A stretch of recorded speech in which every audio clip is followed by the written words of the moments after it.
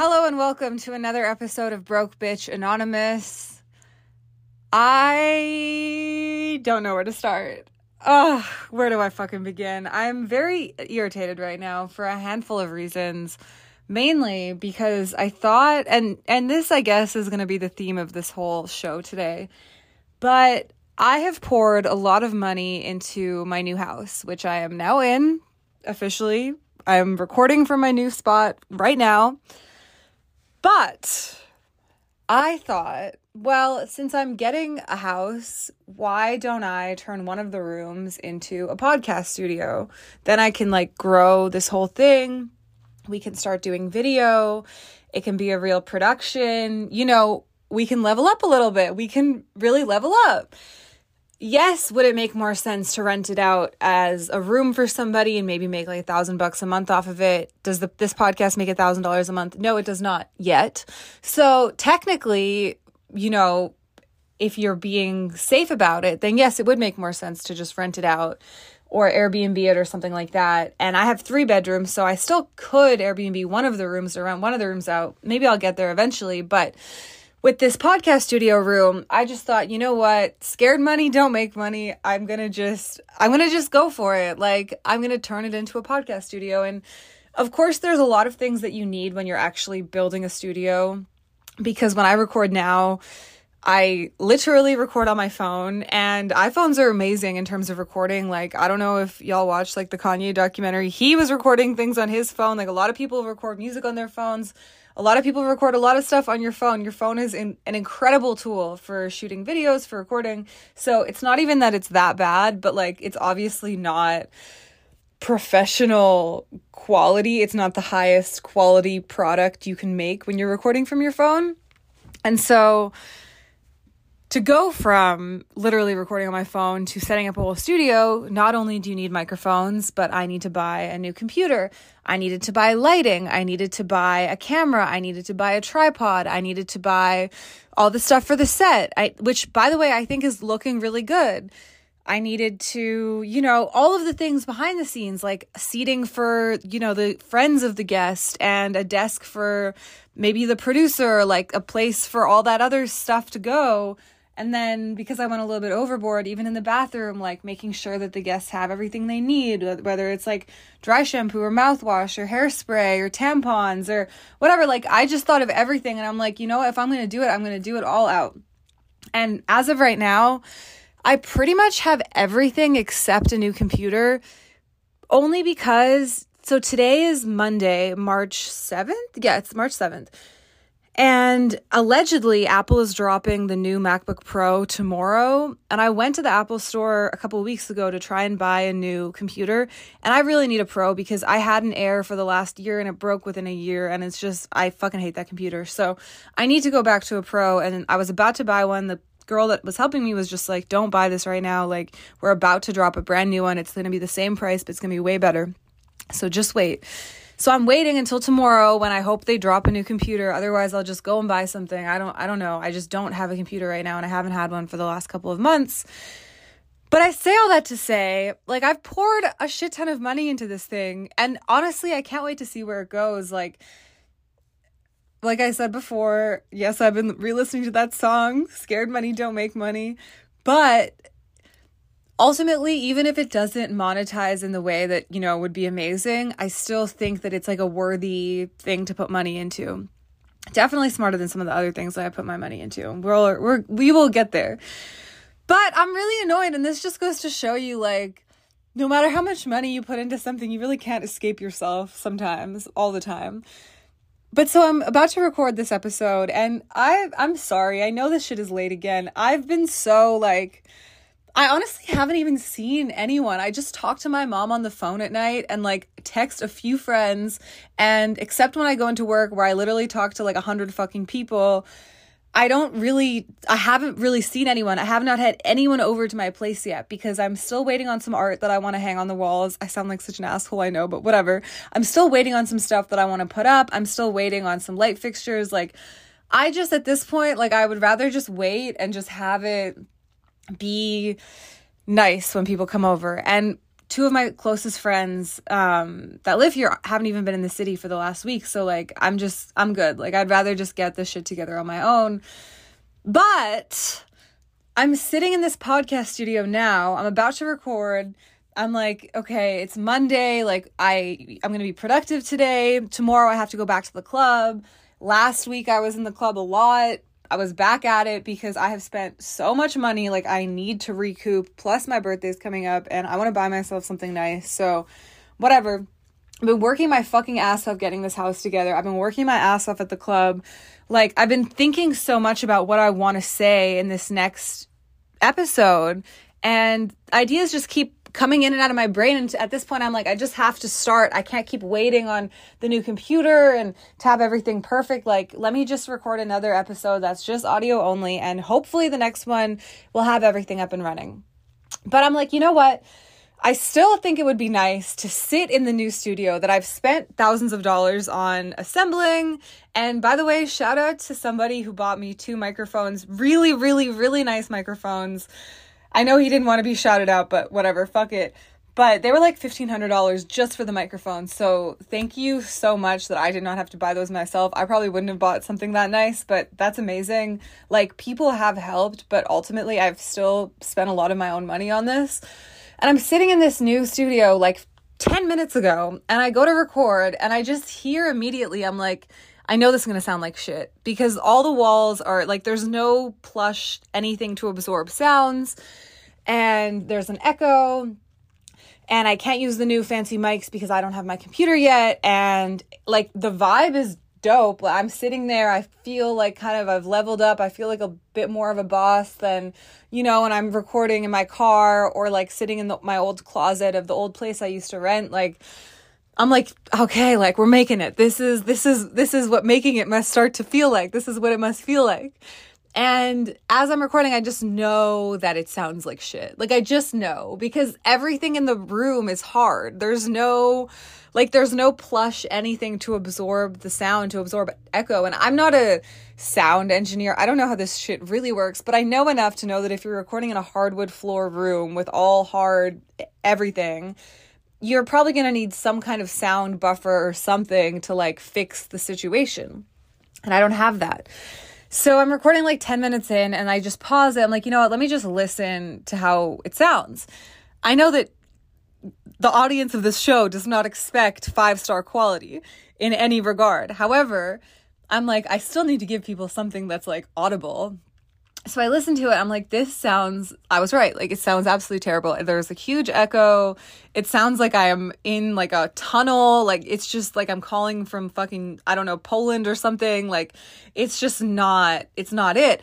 And then add to that, and this is like really one of the things that I guess I should probably address and admit to myself. I think I'm still in the denial stage because like, I did buy this home, so like I can't exactly just up and leave. I can't exactly just like tell my landlord that I'm out or just go. Like, I kind of have to stay here, and if I don't want to live here, then like I need to rent it. I need to sell it. Like, I don't know.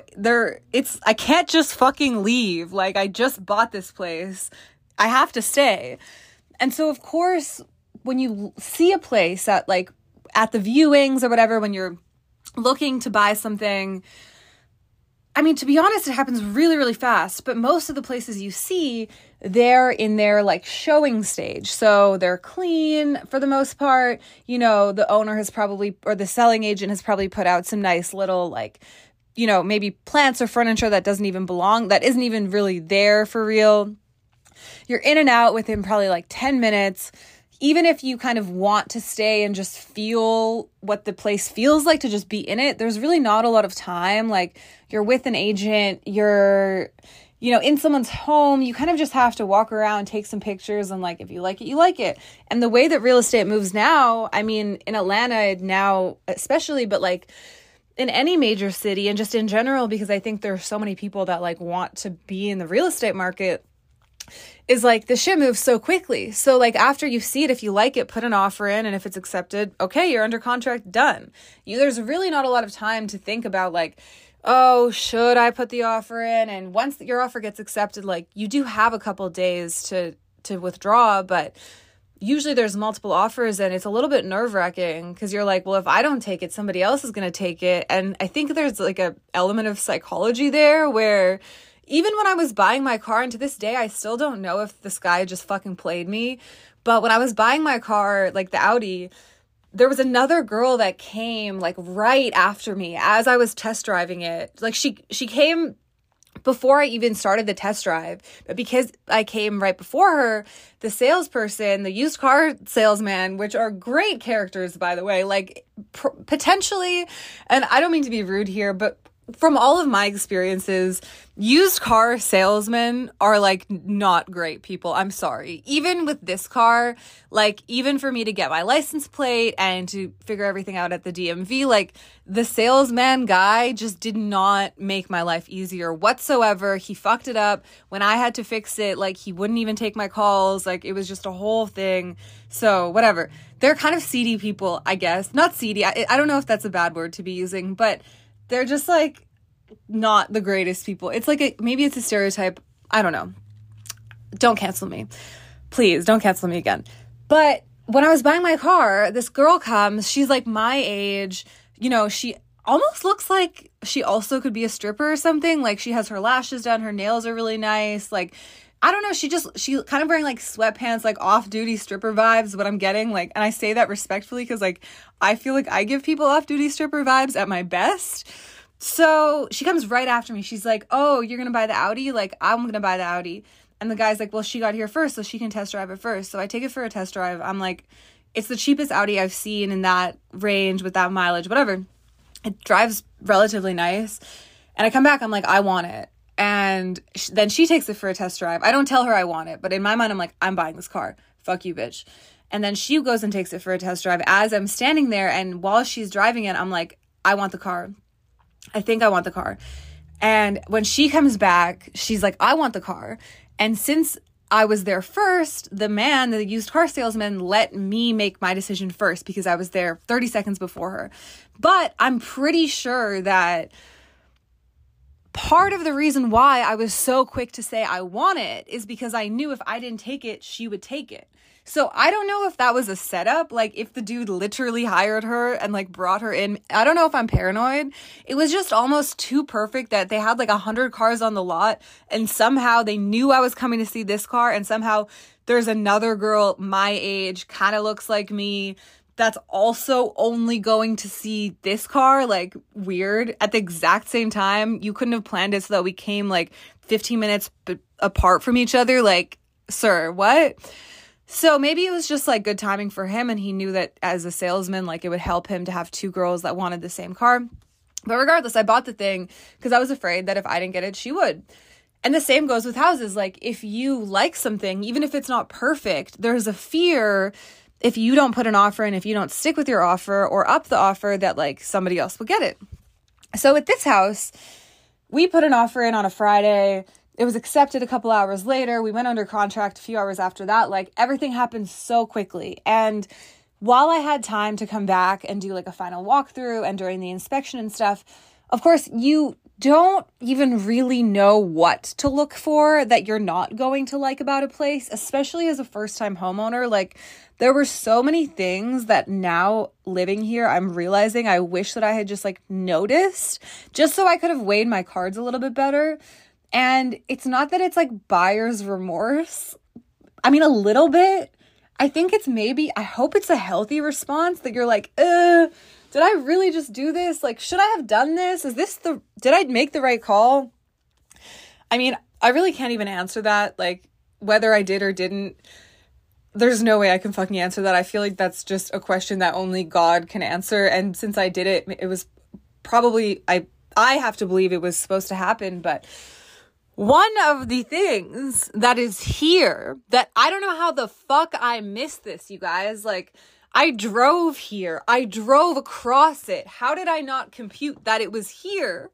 And by it, I mean train tracks. Like a big ass train crossing intersection thing with a loud bunch of loud trains that go up and down up and down that thing, like all day and all night. So I'm sleeping sometimes and I hear like, bah, like just the loudest, like beep thing, whatever you call it, horn, over and over and over again. Like, can the train conductors or drivers, whoever, can they fucking relax? We know that a train is coming. Stop honking the horn so much, please.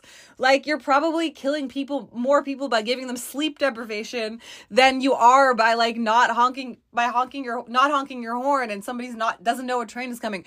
We all know the train is coming. The gate is closed. We know it's already loud. You don't need to honk 100 times. I don't know. But anyways, it's one of the things that when I came here, like, I drove over the train tracks. I had to brake a little bit because it was bumpy. Like, I knew that they were right here. And yet, I forgot to think that, like, oh, that might be annoying. Maybe that's why this place is slightly cheaper than, like, it seems like it should be for this market. Like, maybe, things aren't too, like, there's nothing that's, like, really too good to be true. There's probably a reason why, it's priced the way it is and the guy is selling it. Like, I don't know. Maybe these are things I should have thought of and not just thought like, oh, the perfect house has fallen into my lap. Amazing. But when I was recording also, and I'm trying to record this first little segment thing downstairs for the first time in my studio, the studio is of course positioned like it's the closest part of my house. It's the closest thing to the train tracks because it's on the first floor. So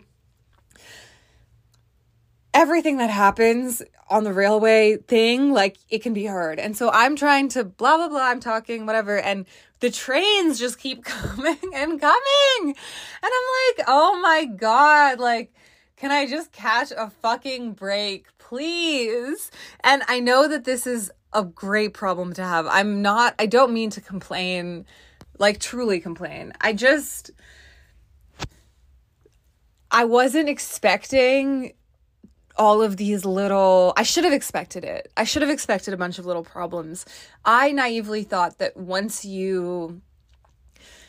I moved in, everything would be perfect, but when you have that feeling like you're living your life through kind of like a looking glass or something, like a window or a mirror or something like that. Like, you're kind of looking out into what you think your life could be if you could just cross over into that other side, that other world. I think a lot of people, I don't know if I'm doing a very good job of explaining it, but I think I have often felt this way. And you kind of just think like, oh, I'm okay over on this side for now. But once I, say it's like once I lose weight, then I'll feel hot and I'll feel like good about myself. So I'll allow myself to do all these other things and be on this other side. Or once I level up and get this house, then I'll suddenly start carrying myself like, a valuable woman or something and take like whatever it is. But it's like, once I do X, then I will be on this other side of the glass. And I feel like I've often lived my life in that way, especially in all the times I've been single, which I don't know if that's healthy. I guess it doesn't matter, but I feel like when I'm single and I'm living my life just running errands and just going about my day-to-day when I'm not at the club, like, most of the time I really, really, really look like shit. Like, I really look like shit most days when I'm just living my life because I don't like to get all dressed up and stuff. Not even get all dressed up, but like, it just feels almost like a waste. And I know that that's also not the luxurious mindset that we're supposed to have or that TikTok tells you to have. But I'm like, why would I wear the nice things? I'm just going to have to wash them and then they're going to get more shitty quality. Like, why wouldn't I just wear sweatpants? And to be fair, the sweatsuit that I wear lately every day, it's very expensive. Like, Gallery Department sweatpants and a Chrome Hearts hoodie. The sweatpants were $800. The hoodie was $1,000. And a fucking Amiri hat, which was $400. Okay? So it's not like I'm not wearing things that are, I guess, well made and expensive. But if you zoom out and you see my like post sauna puffy face and just the sweatsuit and like my hair in a bun. Like, I don't look good. I'm not wearing any makeup. I don't look like somebody should approach me. I look like the opposite of that. And the reason is, like, I know that I'm not going over unexpectedly to someone's house later. I know I'm not really going to see anyone unless I really make plans to see somebody. And currently I'm so focused on honestly just making money and building this home that I'm not that interested. Like, I don't even have time to just see people for the sake of it. Other than my few close friends, I know I need to change that because, like, I would like to find somebody that I'm dating or something like that. I know it's not just going to materialize out of thin air as I'm like walking around looking like a crazy person every day and pretty much on my forehead is written like, do not fucking talk to me. But most days, like, I look like shit. And it's not that I somehow magically thought that would change when I moved in here. I do think like I even bought these like fancy pajamas. I kind of did think, I guess, that I was going to be like a new and improved version of myself. And I am in some ways, but I think I was just looking at it in a shallow way where I was like, oh, well, once I move in here, like, I'm not going to just walk around looking like that, whatever. I'm going to be this like better me. And honestly, like, not to be too dramatic, but I feel like I've been one of the worst versions of myself since I got here. And that's for a bunch of reasons, but like, I've spent so much money. I don't know why, I didn't think about this. I didn't talk to enough people that like bought homes, especially like single people that bought homes. But after you buy the house, like, you need to budget for furniture. You need to budget for like all the other shit that you're going to need, whether it's like the TVs or the Amazon Fire Stick bullshit or the cameras for outside or like all the hardware for your bathrooms and everything. Like, there's so many things that you need to buy, that you need to budget for. Like, I feel like you need at least, I don't know if I should put a number on it, but honestly, for me, like, and if you're starting with like a little bit of furniture, like you already have maybe like a mattress and a bed frame or something like that. I feel like you literally need at least $10,000 just for the shit that you want to do when you get in the house. Like, from painting, labor, like light hardware replacements, all the other shit you need to buy, and then the other furniture that you're going to need. And that honestly is like a conservative figure. I know that might sound insane, but I mean, I know people that spent hundreds of thousands just on furnishing their home. So I think you need about 10. That's just to do it, like, not minimally, but to do it without bawling out at Restoration Hardware or wherever, but still allowing yourself a few nicer things and not only buying everything from like flea markets and IKEA. But as I have dumped all of these funds, all this money into this place, I think like my fuse has become really short. And not that I'm like easily irritated, but I think like deep down there's been this like slight regret, and like I just want reassurance that I made the right decision, that I'm making the right decision. And it's like a really weird thing when you've spent thousands of dollars on furniture, but then like last week, like that's why I had to go back to work. Like, I had cash, but in my bank account, because I had to pay for so many things and I still had to pay out of pocket for a few like closing fees and I had to wire the money. There was a point last week where I literally had $130 in my bank account. Like, what? That's honestly, I mean, I'm sorry. I know people live like this. Like, I don't mean to sound like a total fucking asshole, but like having $130 in your whole bank account, that's a really dangerous way to live. Like, what if you have one charge that you forgot about? Somebody's going to bill you for like $140 is going to bounce. Like, it's not a safe place to be. And so it was bizarre because I'm like, when I had that amount, like, I really felt like I was really broke for real. I mean, I know I have this house and I had like cash in my wallet, but I had $140 in my bank account. And it was so strange because like I had a guy come to like install the legs of my sofa. And like while he was here, I asked him if he could fix one of the doors because the door was broken.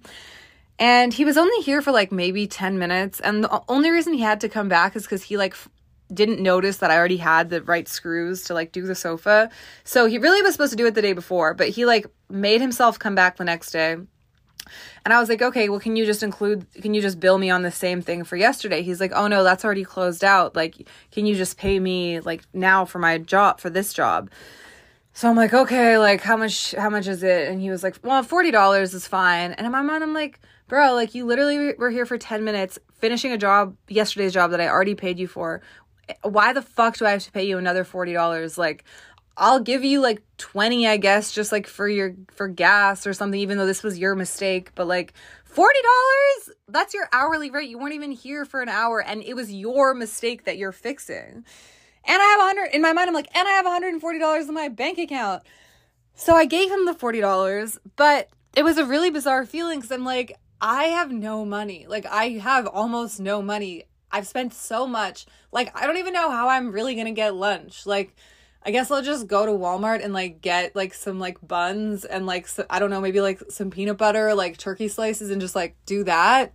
I mean, like you can still eat for $130. It's just not, you're not going to be going to fucking Nobu or whatever.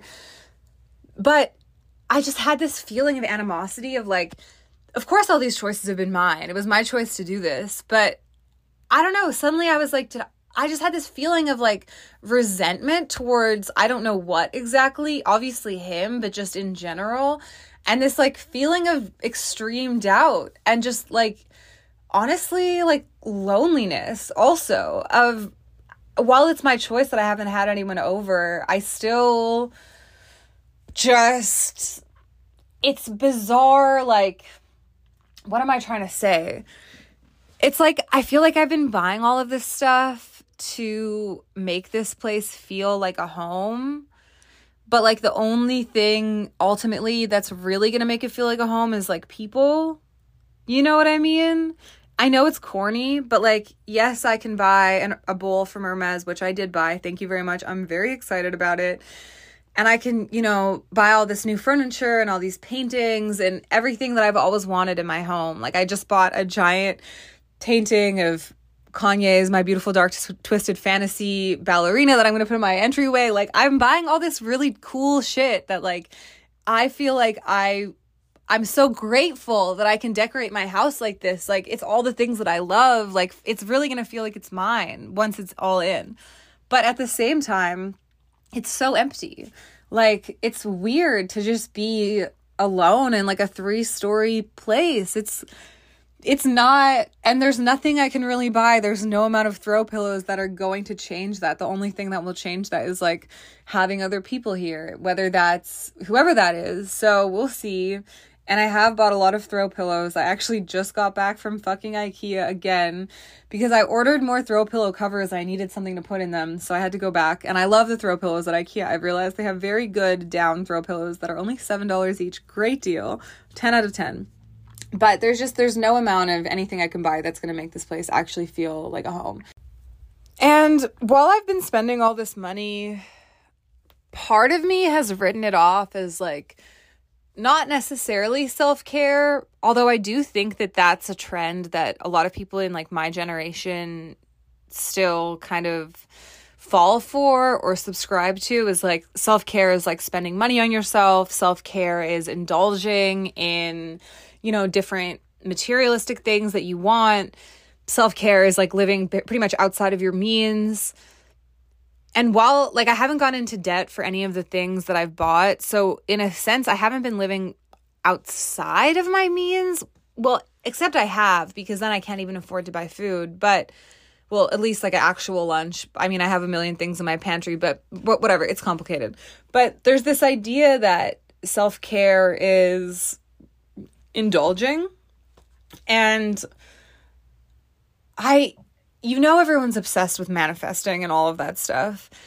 Not everyone, but a large part of my generation is also manifesting is the new hustle culture. Manifesting is the new girl boss. Manifesting is the new everything. It's if you see it, if you believe it, it will happen. And in a sense, I love that. And like I've said before, your thoughts are so critical to your reality, I think.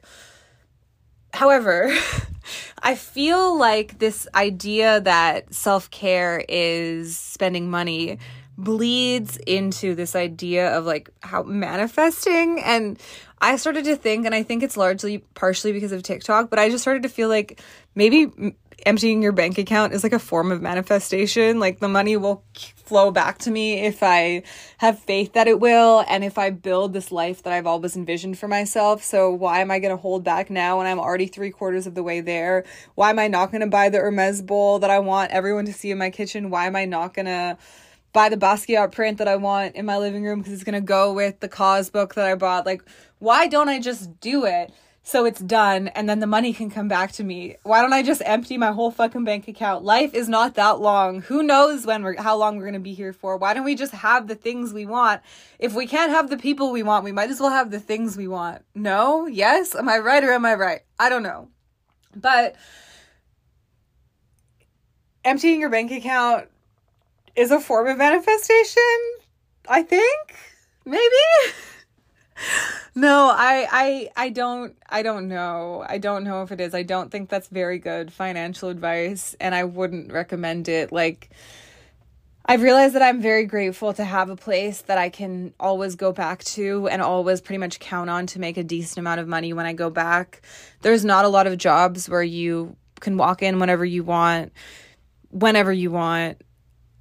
you know, pretty much however you want. Like, you wear whatever the fuck you want and leave the same day with cash in hand. Like, there's not a lot of jobs. So while I did spend a lot, I knew deep down I could make it back.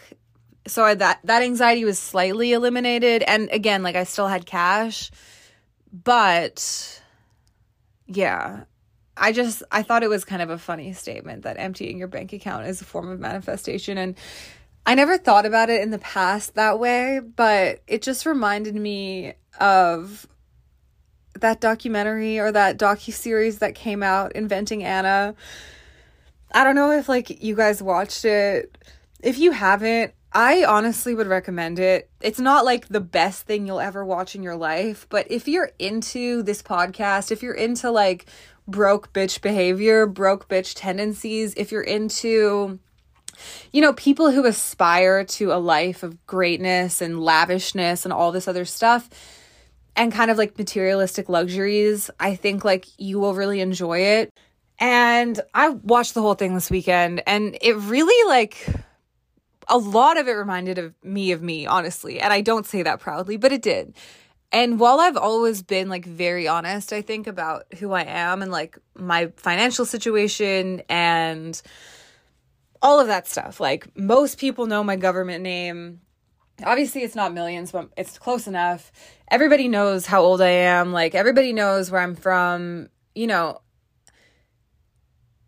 I think I've been relatively transparent with all of those things, but the Eastern European background thing, like my family's from Poland, the moving to New York from a different country, the, you know, aspiring to not be like a basic bitch and having these big creative ambitions that, as I talked about last time, you kind of just expect or assume that like some big thing is going to happen in your life that's going to come and save you.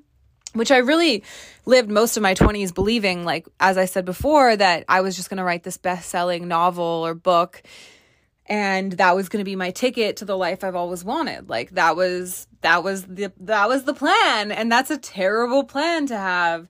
And I think a lot of creatives live their lives that way, especially young people, because you're still, as you're young, you still have enough delusion to believe that you're special. And as you get older, you realize that like maybe you're not that special, and that's okay. And you can still have the life you want.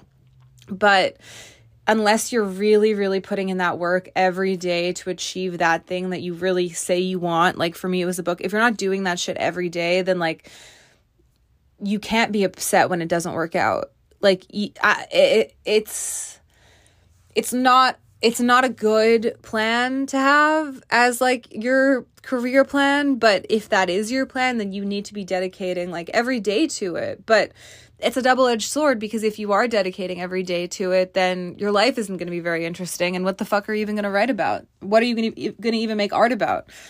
So I think you have to live your life, and you have to just hope that eventually you will find your creative aspirations and goals and everything will be realized. But with the Anna thing, with this scammer, this fake heiress, which is who she was, who she is, what the docu-series is about, for anyone who hasn't heard of it, this fake heiress pretty much like maneuvered and finessed her way into like the upper echelons of New York society, very much on purpose, but without anything to her name. Like, she was just scamming and finessing her way into staying at the nicest hotels in New York City that cost like, $700-800 a night. She was staying there for months and then moving to the next place when her card was declined. She didn't ever, go to school. Not that that's that important, but she wasn't even American. She didn't own anything. She didn't have really anything. And yet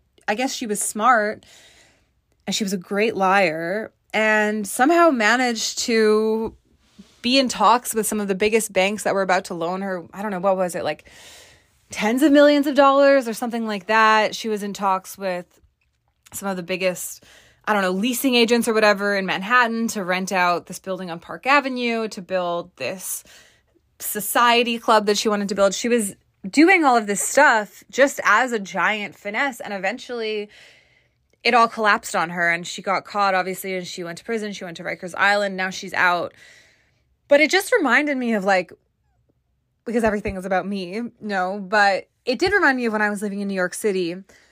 And when I really thought, like, there's something about being new to New York, and especially I think when you're living in Manhattan, that if you're one of those girls or one of those people that's always kind of put New York City on a pedestal because you watched movies that were about New York or set in New York, and New York was always like a main character in the movies, and then by virtue of that in your mind, and you always just thought like the big city. And it almost sounds ironic to say now, because I think that New York has like kind of fallen off a little bit. It pains me to say. I think it'll get back, but for now, New York City just isn't really what it was before, when it was like the center, the hub of everything, like music and movies, and, well, not like filming them, that's LA obviously, but just writing and media and magazines, and everything was, everybody moved to New York if you were creative to make it, like that art, and it was New York City. And if you are somebody that has kind of fantasized about New York City, and then you eventually finally get there and you move there and you're living in Manhattan, there's something that happens, at least it happened for me, and clearly it happened to this girl, Anna, where like you start to become fixated on the lifestyle that you see around you and all of the wealthy, affluent people that you see around you. And you start to wonder, like, not only how can I get there, but like, how can I pretend that I'm there already? And I think one of the easiest ways to do that is to like live outside your means and go for nice dinners at all of the fancy restaurants in New York. There's so many. And also to buy things, because in New York City, you have to remember, like, nobody really drives a car. So it's not weird to not drive, to not have a car, to Uber everywhere. So buying a car is not the flex that you make. The flex you make is buying designer things, buying things that people are going to see you out in. Everybody lives in a small apartment. Well, not everybody, but most, even relatively wealthy people, still live in relatively small apartments. So the flex is the fashion. The flex is the nice shit you buy for yourself that you wear. Especially, like I said, if you're living in Manhattan, anywhere near Soho, or like even in Chinatown, Soho's still close, like anywhere that it feels like there's, fancy shops around and fashion bloggers, and the atmosphere is just different. Like, you will easily, I think, and I guess I'm going to blame Sex and the City partially for this too, because I think a lot of girls move to New York thinking like they're going to have their, like, the Sex and the City chapter of their lives. I definitely had that as like a back thought in my mind. But you will start to, at least for me, spend a lot more money than you ever have on clothes, and prioritize clothes, I think, at least for me, more than I ever had before. And this fixation on like designer and kind of just emptying your bank account to manifest the life you want, but also just to have the things that you see others around you having, I think is very normal in New York. Like when I was living there 2 summers ago, well, the summer of 2020, so I guess still 1 summer ago, and I'm going to confess to something that I have not confessed to, but it's probably pretty obvious.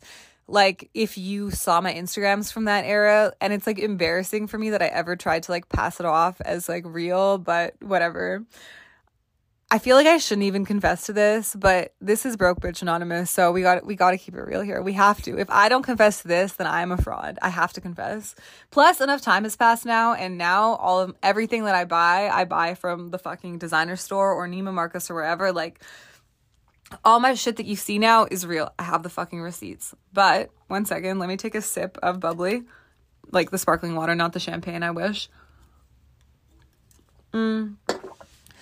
But when I was living in New York City, being a fucking bum, honestly, barely making any money, pulling together a couple $1,000s here and there once in a while, but once I added it all up, it was like I was barely making minimum wage because, you know, I would get a $2,000 check for the first time in like a month and a half, which was have to cover everything that I already, pretty much all my expenses that I had already put on my credit card, and then my rent. Like I was barely breaking even, if I was even breaking even at all. I remember I really had to go get an eye exam, and I could barely fucking afford the eye exam. Like I was not thriving. And that's why like I made my little seeking arrangements profile, as I was not thriving. I was not thriving.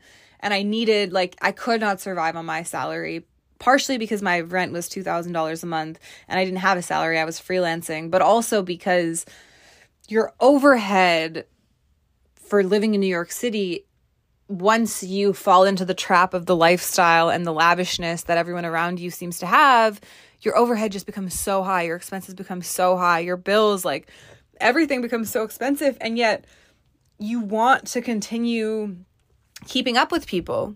For me, I was dating somebody who I've talked about on this show before, and I really wish I could tell y'all like who it really was, but I just can't.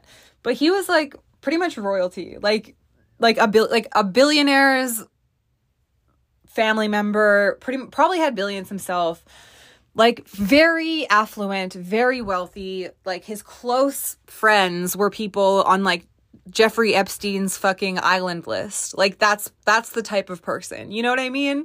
Not like, I don't know, some fucking artist manager or something. Like, no, like real, like upper echelon, like real upper fucking New York society people, like Jeffrey Epstein's fucking friends. Okay. Those were his friends.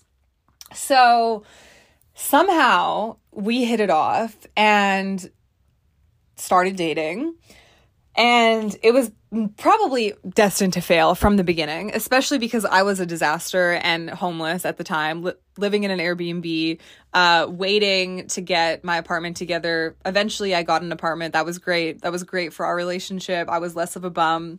And we kind of dated for the summer, and then it just all fell apart. With us telling that we loved each other in like this bathroom of this club in the East. Oh, it was just terrible. Anyway, it was bad. It was not good.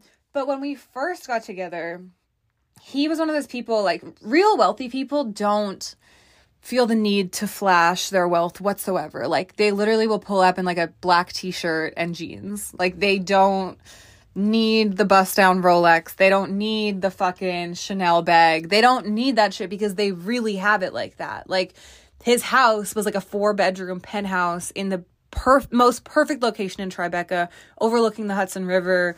Like he really, like his real life was lit. He didn't need to like wear designer stuff because he had something to prove to people. But because I knew that there was no way in fucking hell that I was getting my own 4-bedroom penthouse in Tribeca anytime soon. For me, the next best thing to try and like not compete with him, but like compliment him and like look good next to him and with all of his friends who were also very affluent and wealthy was like, well, I must buy more designer. Like I must do it. I need to do it. But I was making $2,000 a month barely. And my rent was $2,000 a month. So like, where the fuck was I going to get this money for this designer? Like, my little savings that I had, or like, you know, like there mathematically, it was not mathing. There was no wiggle room for me to go to Dior and buy $1,000 pair of slides. And yet I still did that. I just put it on my credit card and it worked out, whatever. But like, I mean, barely, but I didn't have the actual funds, shout out Seeking Arrangements for how it worked out. But I didn't have the funds to like do the things that I wanted to do to keep up with him. Not that I had to keep up with him. I wish I didn't think I had to. But at the time, I did feel that way. Now, I think I would be more secure in who I am and the things that I already have. Because once you get the designer shit, you start to realize it's not everything. Like, there's a thrill.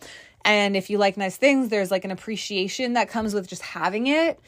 But ultimately, it doesn't really fix anything. It doesn't really change anything. And after a couple weeks or even just a couple wears, you kind of get over it, to be honest with you. So, yes, I bought some designer shit and I emptied my bank account for that. But also, I was living in Chinatown. What's next to Chinatown? Canal Street, which is, for those not familiar, a major street that runs through Manhattan. That is one of the most well-known places to buy knockoff designer items. You can literally find anything there, from the stuff that's laid out on the street to the back rooms where they'll take you and like try to sell you a fake Rolex or a fake Birkin or whatever. Not that this makes it any better. I would never buy a fake Birkin. Well, that's a lie. I literally bought a fake Kelly. So let me fucking stop. Now I use the Kelly as my strip club bag. Now it's my money bag. It's really embarrassing that I ever thought that like I could just rock it for real, because it's not real. So I'm just going to come clean. It was still like, I think I paid like $250 for it. It's still like real leather and it's pretty well constructed. $250 for a fake bag, by the way, is kind of a lot. But a lot of the stuff that I was rocking in those days that I was passing off as real was fake. It wasn't real designer. Like, now I can say it because like my designer is real and I really see no point and I have no interest in like buying the fake stuff. Also in Atlanta, like there's nowhere, I don't even know where you would, actually that's a lie. There are definitely places in Atlanta and there's a lot of online like retailers that sell fake designer too.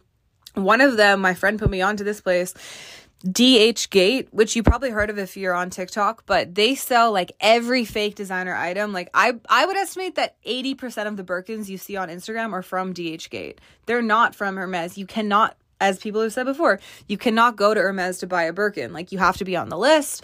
You have to, right now I'm in the process of like half romancing one of the sales ladies at Hermes in Buckhead in Atlanta because my birthday is coming up. I really, really, really want to buy a Birkin and I don't even know if I really can. I know I shouldn't, but I know if I just go hard in the club for a few more weeks, it'll be fine and I can buy it. And I really want to buy myself a Birkin for my 30th because I feel like the person I thought was going to buy it for me is just, is not moving the way that I wanted him or needed him to move. But my point is that a lot of the stuff I was wearing in New York City, all of the designer stuff, not all of it. Some of it was real. The Dior slides were real. The Dior bag I had before was real. What else? I don't remember everything exactly, but a lot of the stuff, like, it wasn't real. And I feel like it's still up on my Instagram. Like, the one thing that really wasn't real, okay, the Kelly bag is not real, but I feel like people knew that. And then the other thing, I feel like I can't even admit to this if I don't clarify what was real and what wasn't. I just like want to say that there's so many people, both in New York City and outside of it, that wear fake designer, obviously. And I feel like even in New York, because of the way I wore it, which was like with way too much confidence, and the people I was around, which were way richer than me, I feel like people bought that it was real. And this brings me to my point of like, New York is a city for scammers. New York is a city for like fraudsters and finessers. New York is the town for that in some ways. Like, it makes absolutely no sense that I moved there, staying in a shit Airbnb with virtually no money, living outside of my means, like a freelance A&R, whatever the fuck that means, had just been fired from both of my jobs, middle of a pandemic, and the first person I meet to date is like a fucking prince. Honestly, like literally pretty much a prince. That makes no sense, okay? That makes no sense. And then the fact that he actually liked me and bought all of my bullshit, at least enough to like fuck with me enough for a few months. Like, what? If I can do that in New York City, if Anna Delvey or Sorokin or whatever can do that, anybody can do that, I think. I mean, maybe not anybody. You have to have 3 brain cells. But other than that, like, I feel like New York is a city for scammers. It's like a city where people are so caught up in everything that they have going on and just the energy of the whole town that's so infectious that they don't even really realize when you're faking it, because odds are they're probably faking something too. Like, everybody in New York, for the most part, is faking something. Not necessarily their money or their stature or anything like that. There's a lot of truly, really affluent, rich people in New York City, but maybe everybody's faking something. They're too caught up in their own shit to even notice what you're faking. Because I feel like I not was a fraud in New York. I'm very honest, and the person I was dating knew who I was, like who I actually was and where I lived, but it just made me feel like New York is a city for scammers. And honestly, I love that for New York City. In some ways, I really miss New York. I think I'm going to go back soon just for a little trip. I'll have to find a reason to go. I don't like to be in New York without a reason. I don't like to just bum around the city. It just doesn't feel like the reason to be in New York City. It's nicer to be there with some kind of goal or mission. Yeah, I mean, maybe I'll do a podcast. I don't know. But now that I have this whole setup, I want to keep it in Atlanta if I can, because it's going to look so good here and I don't want to have to lug all the equipment around everywhere. But yeah, it just made me really miss New York. And, you know, maybe I'll go back to New York City to live there eventually. For now, it's so strange once you commit to like a lifestyle, which I never, ever, ever thought my lifestyle would be in Atlanta. I never thought my lifestyle would be driving an hour every day. I never thought my lifestyle would be stripping. Like, it's a lot of things I didn't think would be my lifestyle that are. But when you stop having like this main big thing to work towards, like before it was like my car and then it was my house, and now I guess it's like more personal life things, but those are harder and less transactional and usually don't depend on just you. But once you stop having like that one thing that you're laser focused on in like improving your life, you have to start just living your life and dealing with the choices you've made. And I don't know, lately, like I feel like I look around and I'm like, damn, I really thought I wanted all of this. And now I'm like, not that I feel trapped, but I'm a bit like apprehensive about the choices I've made. And I think it might be growing pains. I hope that's what it is. I definitely really miss New York, and not necessarily the lifestyle I had there before. And not that I could have afforded to buy anything in New York City, and I make way better money in Atlanta anyways. So it's like right now it makes sense to be here. And I love Atlanta, but I don't know. This was not the intended effect of watching Inventing Anna, the Netflix docu-series. The intended effect was not to be like, wow, like amazing, I love New York City.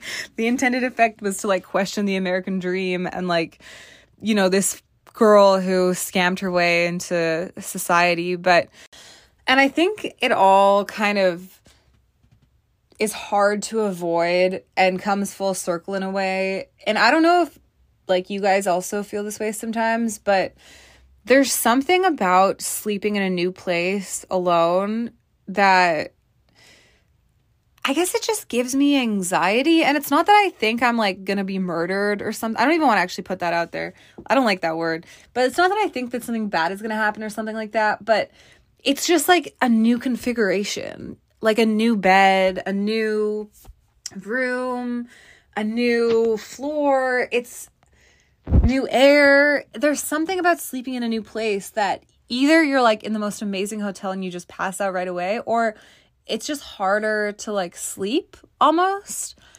And even if you pass out, there's like a slight discomfort there. And it almost made me miss the place I was staying at before, which I know is psychotic, and I don't actually miss that place. Like, ultimately that place was ass. Like, the guy who I lived with was, I don't even want to say anything bad about him, but like, it just, I never felt at home there. There was always new people coming in and out. There was a really cheap mattress. There was like, it wasn't ever home. And I never thought I would even have a shred of a thought of like, oh, I kind of miss it. But there's something, once you get comfortable in a place, you miss it no matter what it was, no matter how shitty it was.